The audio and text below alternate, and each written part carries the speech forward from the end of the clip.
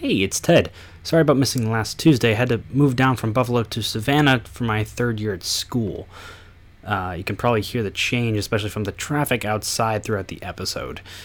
The schedule is about to get pretty hectic, especially with the Hurricane Florence on the way one state above us, but I have a lot more planned for the show. It's about to get pretty crazy. A bunch more talks with artists, and even possibly a 5-part episode coming out soon. Stay tuned.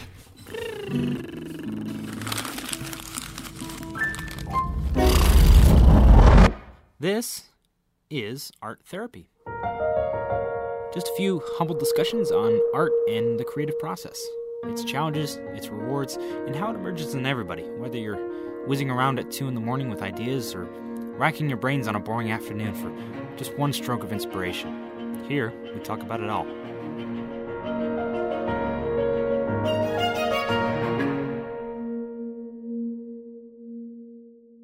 So, what do you want to eat?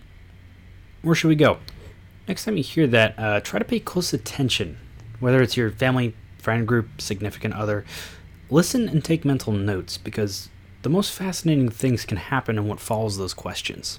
Undoubtedly, the silence will freeze up the conversation, and everybody's going to look at each other, thinking. Likely, we're looking for the face that has the strongest opinion on somewhere. Someone mentions we could go to blank or blank, we could try blank. Usually the place they secretly want to go to is the second one, but of course they don't want to be direct. Most of the group, if it is a group, won't contribute since all those options seem pretty good. Although at this point the choice is likely locked in their head, but they don't want to seem too eager about it. The best is when one of the decisive members say where they don't want to go, because they're not in the mood or had a bad experience last time. These situations are great for gauging personalities. I think a little bit of everybody spills out in these conversations, of like who's more decisive and outgoing, who's picky about what, who holds a secret, bitter resentment, all of those little gems. But anyway, you just witnessed a brainstorming session. They're absolutely essential to the creative process, and they're incredibly difficult to do well. We've all been in one before. They probably weren't even considered to be a creative process, just some of them were just discussions, as small as what's for lunch, or as important as a city council meeting or a company's marketing strategy. It ranges to a lot of different subjects. I mean, like all a brainstorming session is just a spontaneous group discussion with the goal of forming ideas or solving a problem. Paraphrased from dictionary.com. In terms of art, it's a group attempt to reach a shared creative vision through communication. Easier said than done. It's just about impossible to do entirely, since every human being thinks differently and was grown up a different way, has a unique style, hopefully. Because of this, everybody has a different idea of what the finished project looks like. It's usually the goal of a brainstorm to unify that vision and improve upon it. And the main artistic applications to this think tank technique are, say, like a writing room for television, or a mural design, or really any pre-production process that requires planning, like a film set. In fact, most of film is a collaborative medium, so brainstorming would be used almost constantly. It's incredibly important. Now, I'm not going to pretend to be an expert on communicative studies or like management or anything, but I'll tell you some common things I found when researching this, and I'll share with you a few tips on how to brainstorm effectively. First off, listen to every idea. We, as humans, are really good with coming up ideas as a group. I'm part of a sketch comedy group at my school, and we brainstorm ideas for sketches every other meeting. In about 10 minutes, we filled up a page and a half of ideas. Are they all comedy gold? Definitely not. I didn't say we're good at coming up with good ideas, just a lot. But that's kind of what's important for brainstorming, is that it's definitely quantity over quality. You'll pick out the best ones later. It's important to just keep the ideas flowing. But it's also important to listen to every idea and take it seriously, which means letting everyone get a chance to say their piece. As an introvert, this is really important. Extroverts, or just people who are more comfortable with speaking up in these kind of group conversations, tend to dominate these kinds of brainstorms, while introverts stay in the outfield as long as possible. You have to give everyone a chance to talk.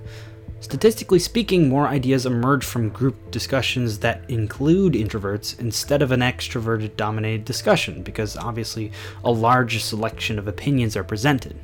We kind of talked about this in the podcast with Emmy Kibben, but the author Susan Cain brought this up in her book Quiet the Power of Introverts, when she said that an introverted leader in a brainstorm of extroverts is a lot more effective than an extroverted leader in a brainstorm of introverts, because the brainstorm of extroverts will have a lot more input, thankfully, and the introverted leader will be a better listener to all those ideas, because introverts spend a lot more time listening than talking. Number 2, stay organized.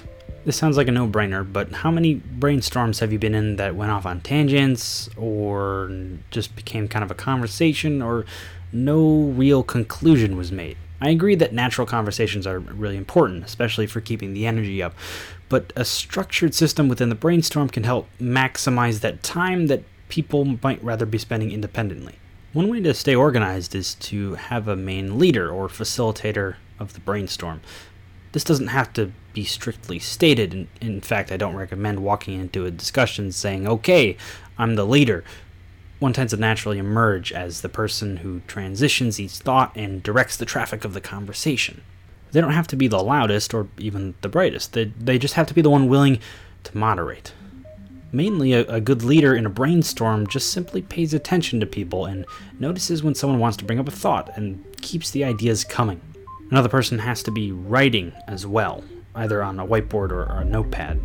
A person recording the brainstorm's key ideas and possibilities is important, allowing people to relinquish their memory for the sake of entertaining more ideas. The writer also can make charts and help the group understand the big picture of their project with visual representations of the brainstorm. An organized discussion separates a passive conversation from an active brainstorm. There was a method of organizing the brainstorm called the step-ladder technique. It was invented in 1992 by Stephen Rodelberg, Janet Barnes-Farrell, and Charles Lowe. All you really do basically is you take away all but 2 people in the group and have them brainstorm the project. Once they come to an agreement, one group member comes in to pitch their idea and compare it to the first 2. Once they agree, a 4th person comes in to pitch their ideas, and so on. This ensures that everyone has a say on the idea, and the first idea is constantly challenged and tested, like a hunk of steel getting sharpened and shaped into a usable tool. Lastly, and most importantly, try to keep it constructive. This isn't an idea fight club. You shouldn't have to feel like your ideas are being constantly attacked or struck down. Conversely, if someone doesn't seem to have a strong idea, don't tell them why they're wrong. Just try to improve upon the idea. That's the constructive part of the constructive criticism. When offering alternatives, don't say that's not going to work or I have a better idea. Just start with the positive parts of the idea that's worth keeping. Like saying, I do like that approach, but I think that we could try and so-and-so. Just offer up a change to the idea. Don't say that the idea is bad. Explain why. I'm not sure that we'd have enough time is a valid excuse, for instance. Simple ways to soften the blow of a rejected idea. We like our ideas and we want to protect them. We feel bad when someone snaps them right in front of us. It's like our own little piece of art. A little bit of empathy and understanding can go a long way. It doesn't scare new ideas from forming, and it keeps the brainstorm positive and therefore productive. So that's my basic 3 tips. Maybe not the most exciting artistic stuff, but hopefully it'll help ideas in a group. A lot of art is collaborative. It would be nice to sit in an attic and paint something for a while, which I'm sure a lot of people do, but there are a lot of other human beings in the world, and we need their help. Offering up some of their ideas and building them together in a brainstorm is a very important tool to try to unify a project and usually improve upon it. So that's all I got. Thanks very much for listening. Sorry about all the traffic. I'm going to get a better recording setup and hopefully get some soundproof walls. But this is sort of a surrogate recording setup. Thank you very much for listening. It's kind of a shorter episode today. Plenty more on the way. I'm currently at an art school right now, so hopefully there will be a lot of aspiring artists that will be on the show that talk about what they want to do here and maybe some useful tips. So I'll get that around as soon as possible, and I will see you guys on the next one. If you're in Florence's territory, stay dry.